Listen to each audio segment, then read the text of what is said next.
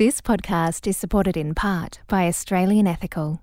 When I formally introduced the legislation as Minister for Aboriginal Affairs in the Upper House, there were so many Aboriginal people there that journalists and my fellow MPs from the other chamber couldn't get in to have a seat. It was the proudest day of my working life. That is the voice of Kyam Maher. He is the Attorney General of South Australia, and he's had a whole bunch of other super interesting things in this episode of A Rational Fear, recorded live at the Adelaide Fringe Festival just last weekend. Now, please, just a word on the audio. I couldn't actually hear myself very well because the audio was quite squeaky in the audience. I don't know how or why it sounded that way. I had a weird headset mic, so I changed mics halfway through and it sounded a lot better. So, Jacob Round on the Teppanyaki timeline has done absolute wonders at polishing the audio we recorded in Adelaide. So please enjoy this episode and please enjoy the conversation we had with Kyam Maher. It is really good. Also, a quick note, if you are in Brisbane and Melbourne, we're coming to you live March 26 in Brisbane at the World Science Festival. That is selling really well. We've only got about 80 seats left to sell there. And then April 2nd in Melbourne at the Comedy Festival, we're about half sold out there. So pick up your tickets to Brisbane and Melbourne. But right now, enjoy this episode of A Rational Fear, recorded live at the Adelaide Fringe Festival.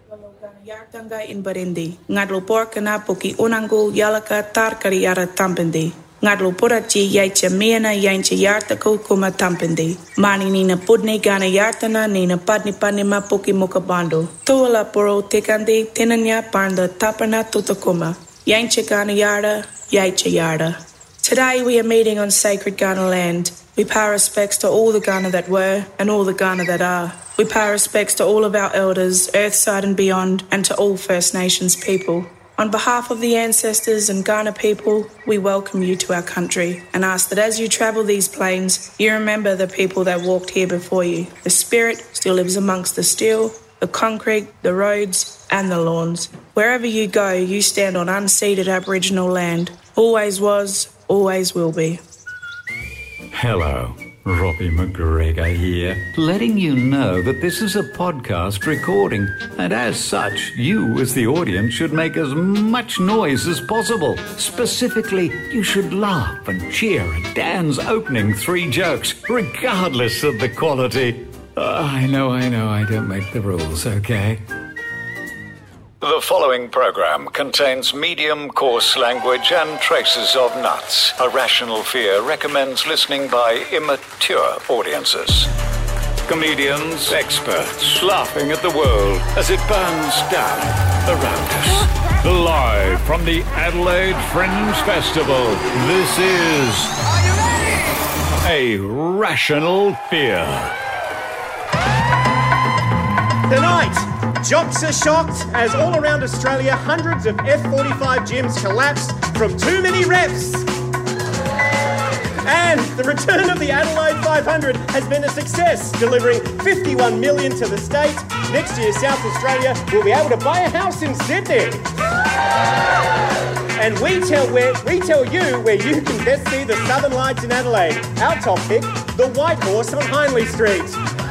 Live from the Adelaide Fringe Festival, this is A Rational Fear. This is A Rational Fear.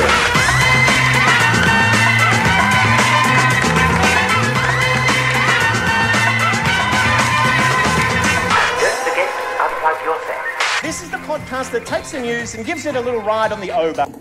I don't know what an O-Bahn is. It sounds dangerous, but it sounds pretty good. All right, let's meet our fearmongers for tonight. First up, he's a musical whiz and a master of showbiz, a man who's no stranger to making people annoyed on television, but has only apologised once. It's Andrew Hansen. Hello. Andrew. Hello. Andrew, you've annoyed a lot of people on TV over the years. Do you have any advice for the project? The project? Yes, apologise more often and somebody might start watching again. And they've received their second 5-star review at the Adelaide Fringe Festival, but they refuse to let it go to their head. It's the very humble, and she asked me to say this, the artist formerly known as Gabbi Bolt. Yes. Hey.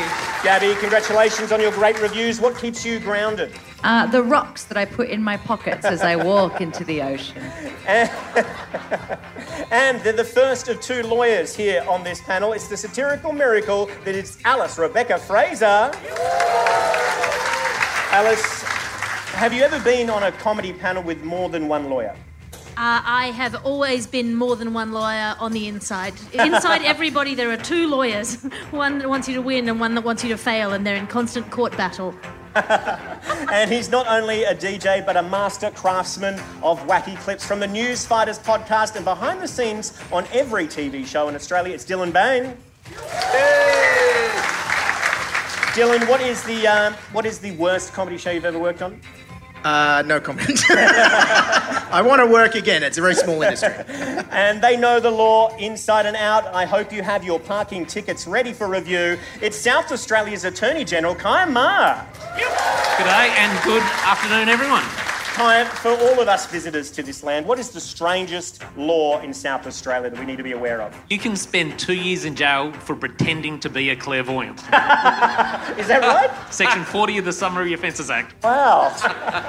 They should just jail everybody who's claiming to be a clairvoyant, because you wouldn't claim to be a clairvoyant if you were a clairvoyant, because you'd see the jail coming.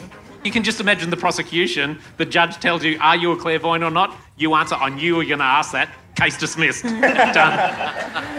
And finally, each Sunday, our guest visits a maternity ward to drain the stem cells from discarded umbilical cords to keep him youthful enough to host Triple J Drive. It's the radiant Lewis Hobba. Thank you, Dan. Yes. Lock up your children. Last time we came to Adelaide, we don't need to talk about the last time we came to Adelaide. We left on sour terms because Julia Zamiro booked us for the Cabaret Festival, and she got a few complaints about the comedy we did that was very anti-Adelaide. So I've got some ground rules. Okay. There was actually the moment I started my set the last time we were in Adelaide, a man stood up, and this was the Cabaret Festival, so very different energy to the Fringe. He stood up and he was wearing a feather boa and he flicked it around his head and he went, "That's not a cabaret!" And it was fucking amazing. So we've got some ground rules for tonight. So please, no barrel jokes, no wheelie bin jokes, and no human-sized receptacle jokes in general. Okay, that is it. That is it for tonight. It is great to be here in Adelaide. A little bit later on, we're going to be talking to Kyam about the voice for South Australia. But first, here is a message from this week's sponsor. Jim Chalmers says if you've got more than $3 million in super, you'll probably be okay with paying a normal amount of tax. But tell that to the renters in your fifth investment property. Jim Chalmers wants to steal money from the super rich to give it to the slightly less super rich. Is this the Australia we want? And so these are confronting numbers.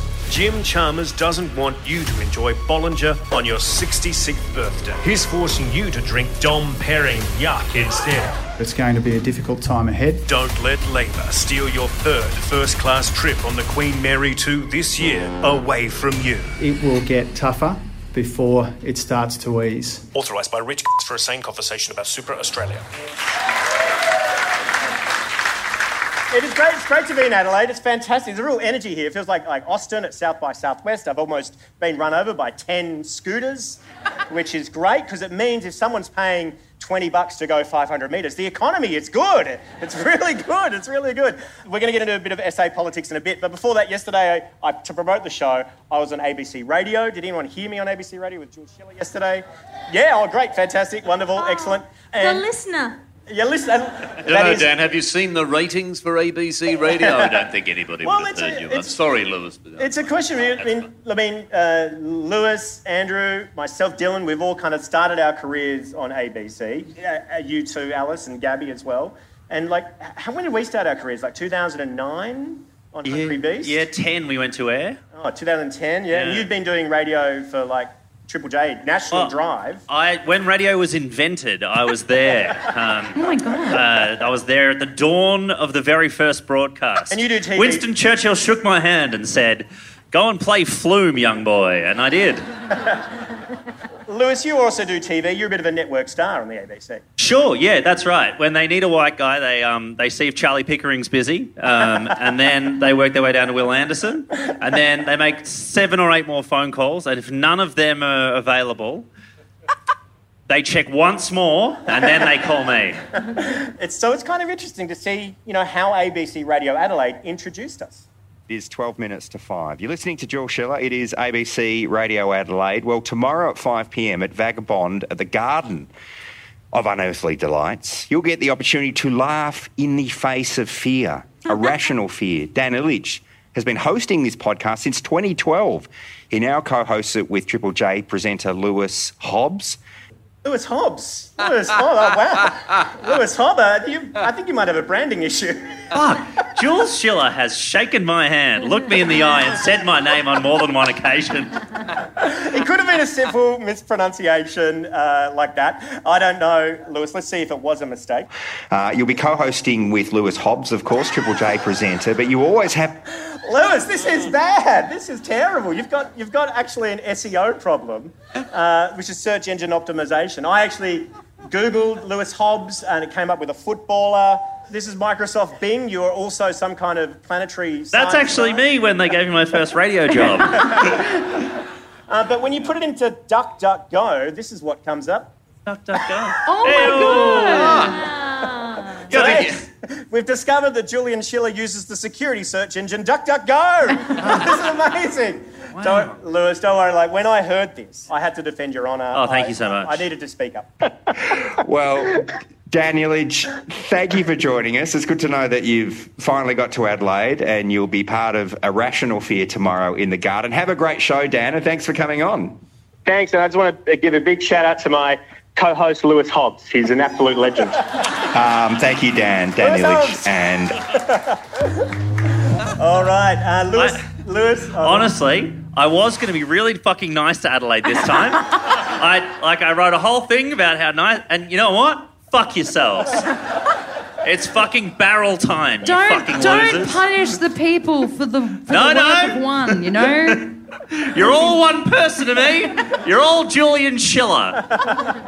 Lewis, sorry, thanks for that, Lewis. I'm sorry about that. Lewis isn't the only one with name complications. Andrew, you've got quite a complicated problem with your name too. Oh, look, can I complain about my name in the form of song, Dan? Yeah, please do, if you don't mind, I'm going to spontaneously do this with a backing track. No, my name is Andrew Hansen, and, that comes with a few issues. Like this. I could have been named after Charles the new king. I could have been James or Bill or any damn thing. But Mum called me Andrew and it makes me wince, 'cause I got the name of that prince. Terrible name. Known by any other name, that's what I want to be. A bogan name like Branyan or a nutcase name like Barnaby. An ancient name like Jesus or any name since. But I got the name of that prince. Poor Andrew. My last name's even worse. I didn't get a choice. Hansen is your surname, I was told. I share it with a Polly from the Ku Klux Klan and a rock band of 8-year-olds. Bob. Andrew Garfield wears Spider-Man hats. Andrew Lloyd Webber's still fiddling with cats. Oh, it's a cursed old name, but our mums weren't convinced, so we copped the name of that prince. Bad luck. It's a hard name to carry. It's even worse than Harry. I got the name of that prince. Shit name. Well, if you're planning a baby, then take my hints. What? Don't give him the name of a prince. Complaints over.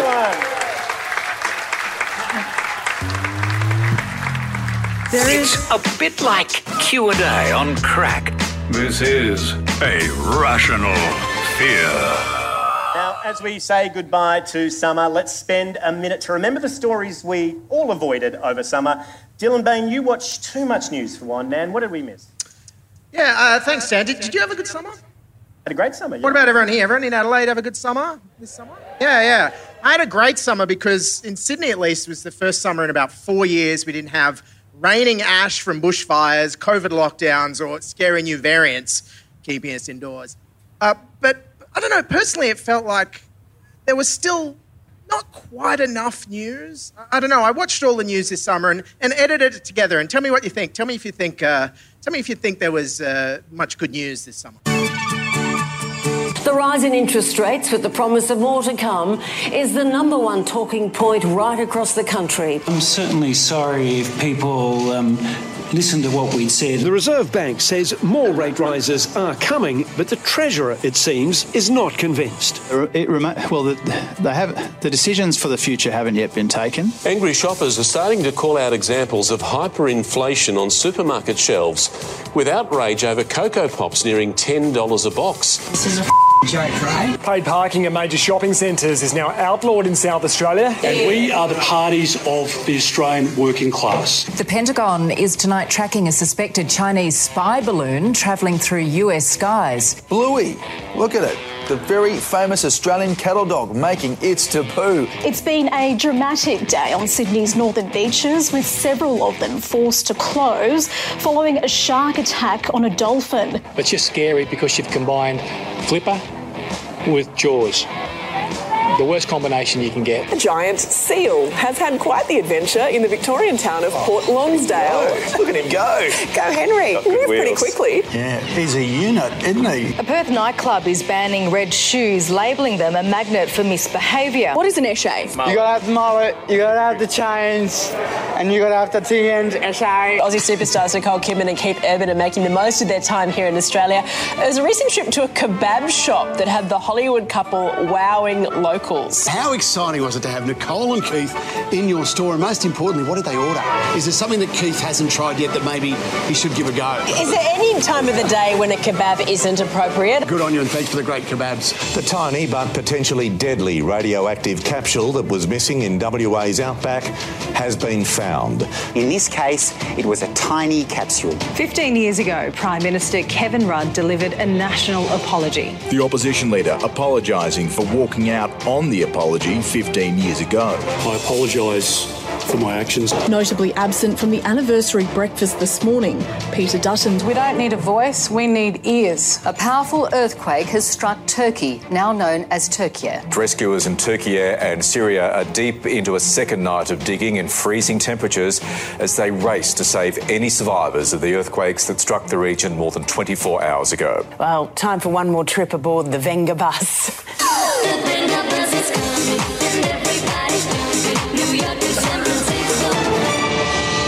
That's the Summer of News. Yeah, thank you, Dylan. Let's continue on with Hang On A Sec. This is where we play a clip. When you guys want to chime in with a joke, just say hang on a sec and we'll stop the tape. This comes from South Australian Senator Alex Antic. He's some big Alex Antic fans in. That's really wonderful. Really familiar with his antics? I believe that's the name of his Sky News show. Join me on Alex Antics. That's what he plans to do when he retires. So this is him in Senate estimates talking to the Department of Home Affairs about something very serious. Your opening statement here, which I've got in front of me, you made mention of the fact that the department's work extends to dealing with the effects of climate change. Yes. And to better position Australia to deal with the increasing exposure and vulnerability to nationally significant crises, including those due to climate change. Hang on a sec. Greatest of you hope that the next line's going to be, and is it going well? How do you reckon it's going? How can we help you do that better? Is that comedy? Hang on a sec. Or is that serious?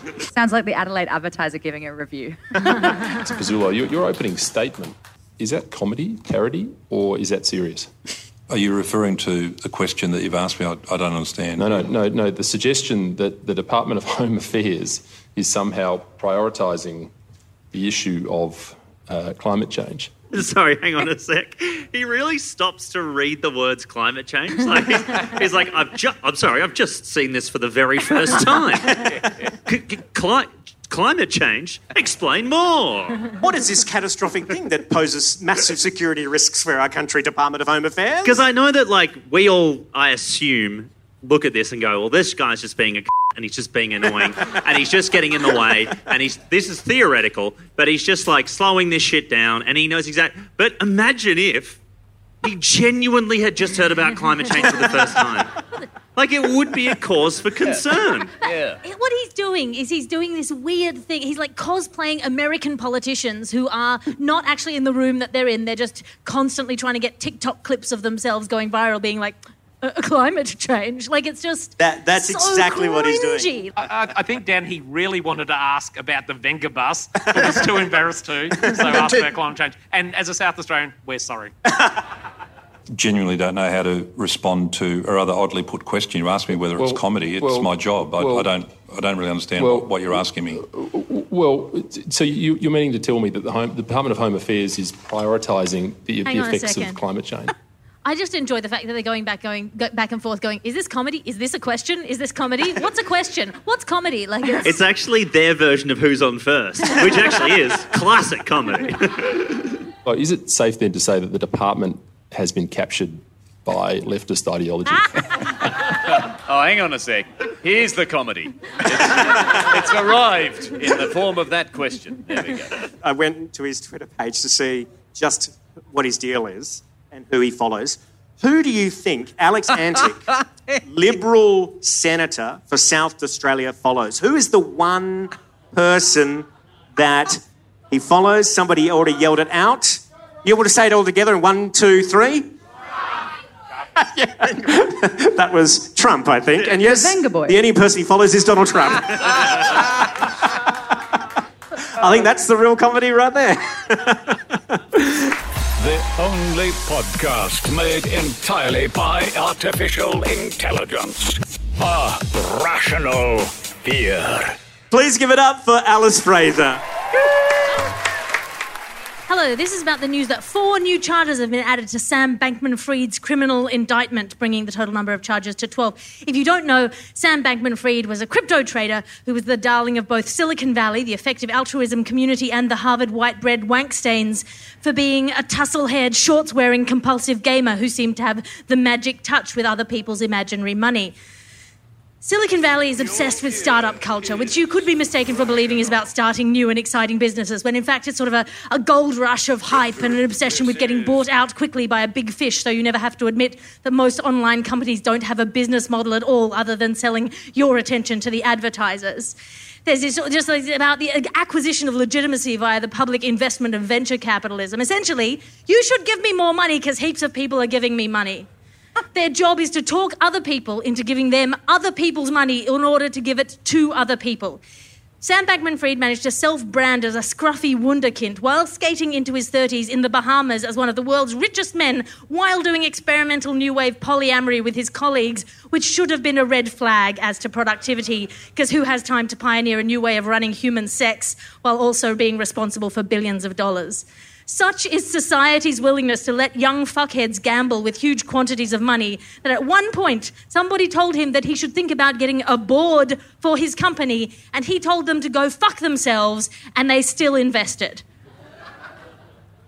And this is happening in a country, America, which makes mothers go back to work 6 weeks after giving birth. 6 weeks. I don't want to get graphic, but you have barely stopped bleeding. And look, I'm not saying it's that bad. In Australia, after I gave birth, I got a government payment to see me through the first 18 weeks postpartum. It arrived about 11 months after I gave birth. And in order to get it, I needed to fill out about 30 pages of the most intrusive, invasive, Kafka-esque paperwork, explicitly designed to make you feel like a filthy leech sucking on the morally superior teat of the benevolent and hard-done-by government, while also asking those kinds of questions that make you question your ability to read, reason, or comprehend the English language. What I am saying here is we have not figured out how to attribute value to things when we're giving money to men to spend on imaginary money that only exists because other people believe in it, and we are not paying people enough to make human beings. If Elon Musk made a human being, you'd give him a fucking Nobel Prize. Even from a purely selfish perspective, the first 2 years of a baby's life are incredibly important to have a personal connection with at least one priority caregiver, right? And I'm, again, from a purely self-interested perspective, who do you want wiping your ass when you are 90 years old? Is it somebody who knows what it feels like to be loved?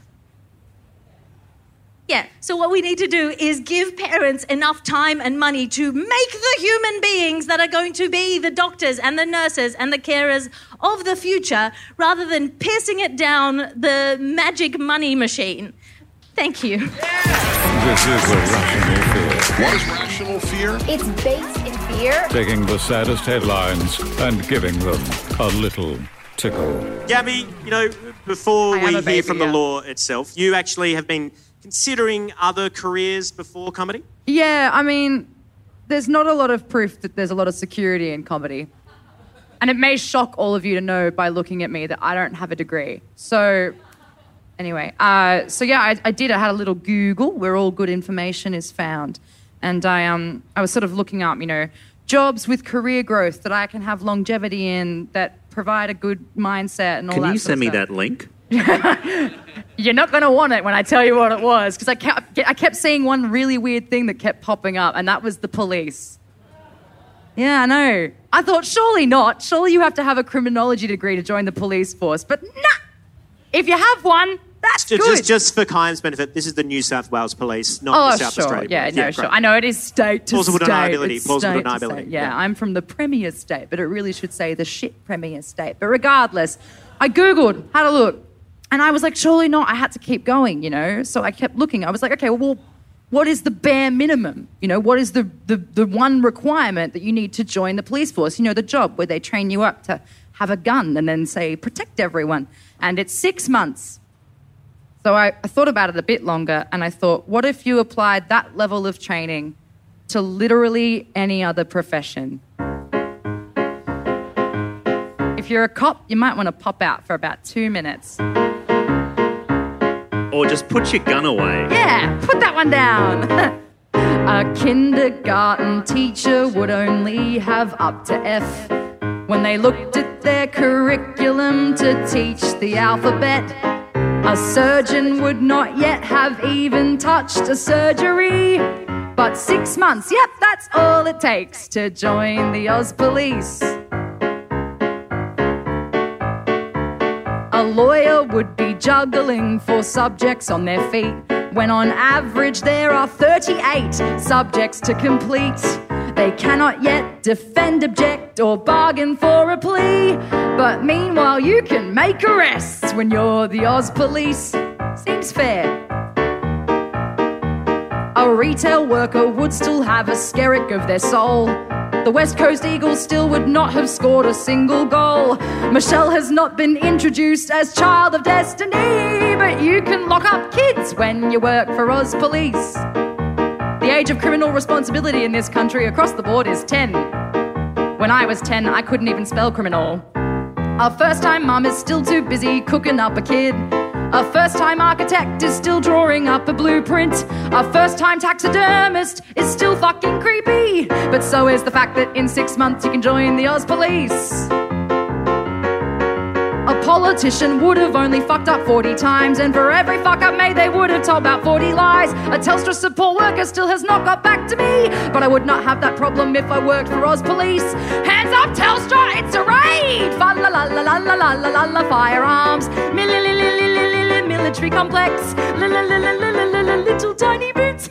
Aye, all the people I know that went into that career were annoying at best. And horrifying at worst. A learner driver would still be making their mum go. An office worker still has not worked up 2 weeks in lieu. A musical comedian just has this melody. But 6 months, yeah, all it takes to own a gun, make arrests, and join the Oz Police. Gabbi Bomb! This is A Rational Fear. Hello, Dan Ilic here. Just pausing the podcast to let you know that podcasts don't pay for themselves. No, generous sponsors do.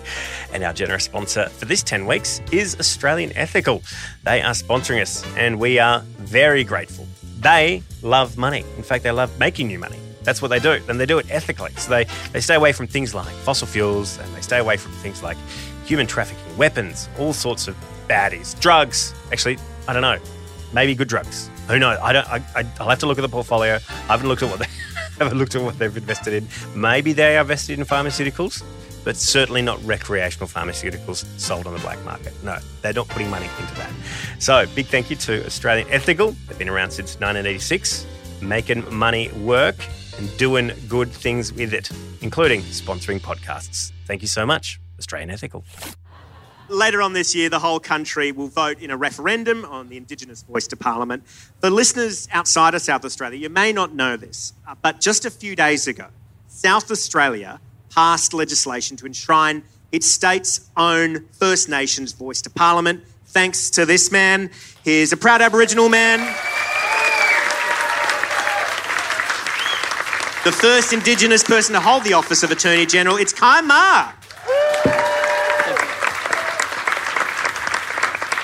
Kyam, congratulations. What an extraordinary achievement. Can you tell us how it felt to pass that legislation? Yeah, so it's passed the upper house of Parliament. It goes through the lower house, which by definition the government has the numbers in. So we will have a fully elected Aboriginal voice to the South Australian Parliament by the end of this month. Wow, fantastic. And when I formally introduced the legislation as Minister for Aboriginal Affairs in the upper house, the public galleries were absolutely stacked with Aboriginal leaders, people that I've known, respected and been my mentors for decades. There were so many Aboriginal people there that journalists and my fellow MPs from the other chamber couldn't get in to have a seat. It was the proudest day of my working life. Oh, how did you feel? How did you feel getting that bill passed in the upper house? Just amazing. At the end of my 20-minute speech introducing the bill, I haven't been there before when people have stood up and clapped. There were tears, a lot of emotion. As I said, it was the proudest day I've had since I've worked anywhere. Amazing. So are you saying that if, this is incredible by the way, but there was one thing that caught my ear there. If you fill up the halls, the politicians can't get in. Is that what you're saying? That does create a big incentive. The politicians from the other chamber who wanted to come and watch it could not find place in the gallery. Yeah, okay. You were thinking of a sneaky way to stop politicians. Well, I'm not planning an insurrection, but it's just good to have a backup, you know? So that's so exciting. I was in Cape Town 2 weeks ago, and I was talking to some First Nations folks who I'm friends with from Guatemala about the Indigenous voice to Parliament. And I happened to have the 270-page final report, and I was showing it to them. They said to me, Dan, this gives me chills. This is incredible. How many voices to Parliament from Indigenous folks are there around the world, do you know? There are a number in different ways. Some Scandinavian countries have their own Indigenous parliaments. There are reserved seats for Maori people in the New Zealand Parliament. But certainly in the Australian context, what we're doing in South Australia will be the first of any state or territory, and we think will be a really good sort of signpost and hopefully allay some fears with the national referendum coming up. Yeah, well, of course the lefties in the audience are clapping. That's so exciting. This is something that I'm super interested in. Peter Dutton says he doesn't have enough information. Does he not have enough information? Yeah, he has plenty of information. As you said, there's a 270-page report. He asked 15 questions. We wrote out the answers to all those 15 questions in terms of how our model works. Yeah, but did you do it in bold? No, and it was only 12 fonts, so it probably wasn't good enough. But look, at the end of the day, Dad, it is really simply boils down to allowing Aboriginal people more of a say in decisions that affect their lives. It is as simple as that. There are 3 no camps as far as I can tell. There's Recognise a Better Way, which is the traditional conservative liberal camp. There's Advance Australia, which is the modern batshit crazy camp. And then there's a third camp, the progressive no vote, made up of a lot of grassroots folks. I follow a lot of black and First Nation folks on social media, and there seems to be a bit of discontent around the voice. There seems to be there's this progressive no vote they're all behind this progressive no vote for very compelling reasons around sovereignty and treaty. They want something more. How do you bring those folks to this conversation? I have a lot of sympathy for people who want to see treaty, want to see it happen, and want to see it happen now. It's a couple of centuries overdue in Australia, but my first political involvement was at the end of last century with the referendum to become a republic, and there were splits in the yes vote for the referendum. Those who wanted a directly elected president rather than an appointed one, and those the sort of split in those who wanted to see us become a republic, I think caused it to fail. I would hate to see this referendum go down because those who want to see more happen split onto sequencing, treaty first or voice first. I'm very firmly of the view, if this referendum fails and we don't get a voice, treaty won't be seen in our lifetime. It's not a question of you vote voice down and we get treaty quicker. I just don't think that's going to happen. So that was what I was going to ask. Do you see them as like one and then the other, rather than one getting in the way of the other, sort of putting people off for a while? Absolutely. A lot of the people that I talk to, Marcia Langdon and Megan Davis, those who have been heavily involved before and since the Uluru Statement from the Heart in 2017, I think sensibly look at sequencing, that it makes sense to have a voice first, and that sort of voice can then help progress how you then go about truth and treaty. So, I think it makes sense of sequencing, but even if you don't agree with that, being against voice, it doesn't mean you're going to get something else quicker. Is there anything in the voice that, because I know there was some talk earlier about it actually getting in the way, not just in terms of it getting in the way theoretically of sovereignty, and like there were people who were really worried that it would be like, no, if we get that, then that actually can't happen. Not won't, but can't. Is there any truth to that? I can give you some pretty strong advice. No. Okay, thank you very much. That's all I have to say. No, there are so many things that are thrown up. This will become a third chamber of parliament, another level of bureaucracy. It won't. What we've got in South Australia and what is being proposed federally is an advisory body. It will mean when government makes decisions, they will listen more to the views of Aboriginal and Torres Strait Islander people. That's it. It's less sexy when you call it an advisory body, isn't it? It makes the whole thing's like, obviously, but if you're like, this whole country is up in arms, what over? An advisory body. Well, and when you sort of distill it like that, it really, in those simple terms, well, what's the harm? What's the worst thing that can happen? Aboriginal voices will be listened to more. Well, what I want to know is, I think, what everyone wants to know, which is, will the voice be forced to enter every room while John Farnham's You're the Voice, Try and Understand It plays as their theme tune? I'd like to say yes, but I don't think we can make that happen. We don't have the bagpipe budget. I'm against. There's not enough bagpipes anywhere in Australia for that. There's a lot of kind of things, folks, that, it feels like this has been a real growing movement. And over probably the last 15 years, you see a lot of kind of movement towards recognising Aboriginal people in the Constitution, things like that. We have, something very small. We try to platform a lot of Aboriginal voices. We have Acknowledgement of Country in our podcast. We say every week, sovereignty was never ceded. We need a treaty. And I'll be honest, when I heard that, I stole it off Tom Ballard's podcast because it sounded really good. But I mean it. Is it tokenistic to do that, or is it meaningful to kind of have these things in small ways in products we make?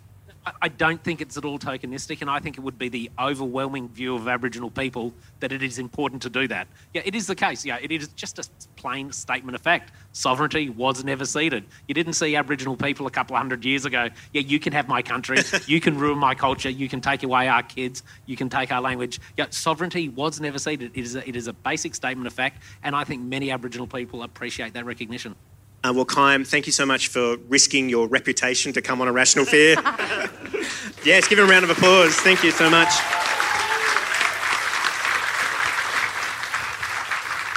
And just for balance, I think it's important we hear from Peter Dutton. So I've got a clip. And Kyam, I might ask your legal advice after this. Hi, Peter Dutton here. I'm calling on Albo to provide more information on the Indigenous voice to Parliament, but not in the format of a 270-page report. That's too much information, and not in the format of a series of one-on-one consultations from constitutional experts and the Prime Minister himself. That information is too oral, and as you know, I'm hard of listening, which is why I refuse to hear members of my own party advocating for a yes position. You could try to make a pamphlet with pictures that move when you pull a little tab, but it'll go straight into the shredder. If a report, briefings, conventions, pamphlets, a decade of development, and even lobbying from my own party won't convince me, Peter Dutton, maybe there's another reason that a former Queensland cop is against an Indigenous voice to Parliament. I just can't put my finger on it. But if I did, I'd have to vocalise it, and then I'd have to sue myself for defamation. And maybe that's the only detail that's missing. Albo. Authorised by Plausible Deniability, Canberra. So, Attorney General, in your expert opinion, is that sketch defamatory? Can I play that in public? Dan, I would love to have the power to dispense of the laws of defamation for the purposes of this show tonight, but I'm afraid I don't. That's very muddled advice. I think we'll just move on. Please give it up for Lewis Hobba. A rational fear. Hello. Thank you very much. Remember when you were a kid and it was your birthday party and just before it started, you'd have a flash of worry. What if no one turns up? That fear, unfortunately, is coming true. Not for a child, but for a poor, lonely 73-year-old man from England. The man's name is King Charles III. Because on the 6th of May this year, King Charles is getting a little crown placed between his mighty ears and he's throwing himself a coronation party. And he's asked all the huge musicians to join him. Adele, Ed Sheeran, Elton John, Robbie Williams, the Spice Girls, Harry Styles. They've all said no. So, at this point, so many people have said no to playing at King Charles's coronation, he's going to be thinking about booking Sticky Fingers. This is how dire the situation is. This is true, right? After Robbie Williams had said no, King Charles went ahead and booked the rest of Take That. The rest of Take That. Take That with no Robbie Williams is like buying a car without the wheels. Like, it's technically a car, but you don't pay for it. There was a time when being the King of England meant you could just cut off the head of anyone who looked at him funny. And now the King in 2023 is reduced to booking Take That without Robbie Williams. Oh, well, at least now they won't have to hide Prince Andrew when Robbie performs Kids. Unfortunately for Charles, the worldwide vibe on the British monarchy is at an all-time low. With the effects of colonisation, racism, both old and new, and the fact that they just won't do anything about Andrew, it's easy to see why Ed Sheeran might not want to stand up and sing "I'm in love with your body" directly to King Charles. It makes sense that Harry Styles said no to King Charles. Harry's saying no to Charles, it's kind of a tradition they're developing over there. But I think I wasn't a groan. I think we could have just I could have just been like, oh yeah, I see, he's got a son called Harry. And we could have, the groan was unnecessary. Has Julian fucking Schiller been talking to you people? Is this a fucking... That's not cabaret! It's happening again, Lewis! No, I think, obviously, the Harry no makes sense. I think the no that really would have hurt King Charles was Elton John. He asked Elton John. Elton John said no. Now, obviously, Elton John did Diana's big send-off, you might remember. The last thing you want to hear about your coronation is it was less fun than your ex-wife's funeral.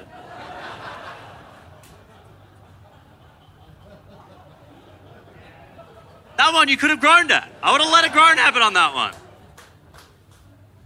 Because Elton John, you might remember, he rewrote the lyrics to Candle in the Wind for when Diana died. And I think he could easily do that again now for King Charles. I think a little something like and it seems to me you lived your life like a man who yells at pens, never knowing how to hold them when you're signing things. Thank you so much. What a voice. He has it all. What a triple threat. Very good, very good. Thank you so much. I think it's a very bad sign for a leader when musicians hate you. I think, personally, I think Australia should be a republic, and I think it's frankly embarrassing that Australia would ever take orders from a guy who would book Take That without Robbie Williams. But I do feel a bit sad for Charles because I have party anxiety. It's the worst. It's not the worst. Like the colonisation, the rest of it. But it's bad. It's bad is what I'm saying. And since I know Charles is a huge fan of the podcast, thank you, Charles, here are some suggestions of people that I think might say yes to playing at his coronation. So the first port of call, if I was him, would be people who actually love the royals. Unfortunately, they're all inbred losers, too busy collecting teaspoons to learn to play an instrument, so they're all out. So here's who might actually do it. Oasis. Now, people have been begging the Gallagher brothers to get back together for years. They hate each other, and so they won't do it. But I think Charles could sit those two boys down and put their fight into perspective. Oh, you hate your brother, do you? Yeah. How many times did your brother get on Jeffrey Epstein's plane? 0? Get the fuck out there and play Wonderwall, you cunt. If Oasis say no, Charles might need to find someone who maybe hasn't read any news in a while. That could be an option if he was trying to find someone who didn't know anything about what had been going on with the royal family. I suggest Enya. Now, Enya,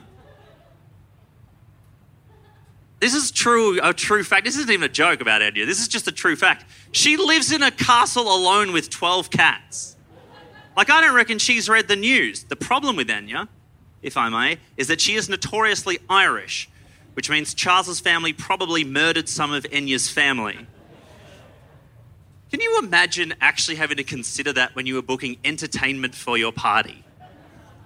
Has my family killed any of your family? Okay, low vibes. Fuck, all right. I haven't done it. Hey, fucking Christ, all right. Which brings me finally to the only idea that I think might work. Holograms. People have been making artists perform as holograms for over a decade. They'll say yes because they can't say no. You could literally pick anyone. You could have hologram Harry Styles, hologram Elton John, hologram Adele. He could even add hologram Robbie Williams to real life. Take that. And to finish the concert, I think he should resurrect his dead mother, who, floating above Westminster Abbey, could finally say she loves him and ask the world to be nice to him. Now, if you think that's not possible, I want you to just, well, I was about to say close your eyes, but no, keep them open, because just look at this, imagine this, floating after Westminster Abbey. Hologram Robbie Williams, probably shirtless. He's just pawned with the rest of Take That, right? And then the Queen's hologram floats up. And I love you so much, Charlie. I hope everyone in the world is being very nice to you. It's beautiful! Thank you so much! Lewis Hobbs, everyone. Fantastic. That is it for Rational Fear. Please thank Gabbi, Lewis, Dylan, Andrew, Attorney General Kyam, Maher. Is that everyone? Yeah, Dylan, yeah. Big thanks to Road Mikes, Australian Ethical, Token Events, Dane, Nathan, Yvonne, Kathleen, Jacob Brown on the Teppanyaki timeline, our new Patreon supporters, Peter Clayton, Darren, Jorg Rapp, Nick Mueller, Colin Robertson, Tiffany Bareka, Aaron Burke, and Peter Lawler is back until next week. There's something to be scared of. Good night. Bye. Your fear is rational. A pretty fun show from Adelaide. Big thank you to Adelaide. What a great town. What a great vibe. My goodness, the town was absolutely popping off. It is such a wonderful place to hang out for a few days. Congratulations on having such a brilliant festival season. Thank you for going out to see everyone. It is so cool as an artist to go to Adelaide. Love you lots. Thank you so much. Looking forward to being in Brisbane and Melbourne in just under 3 weeks' time. Please head on over to the World Science Festival website to get your tickets for Brisbane, and head on over to the Melbourne International Comedy Festival website to get your tickets for Melbourne. All right, cheerio. See you next week.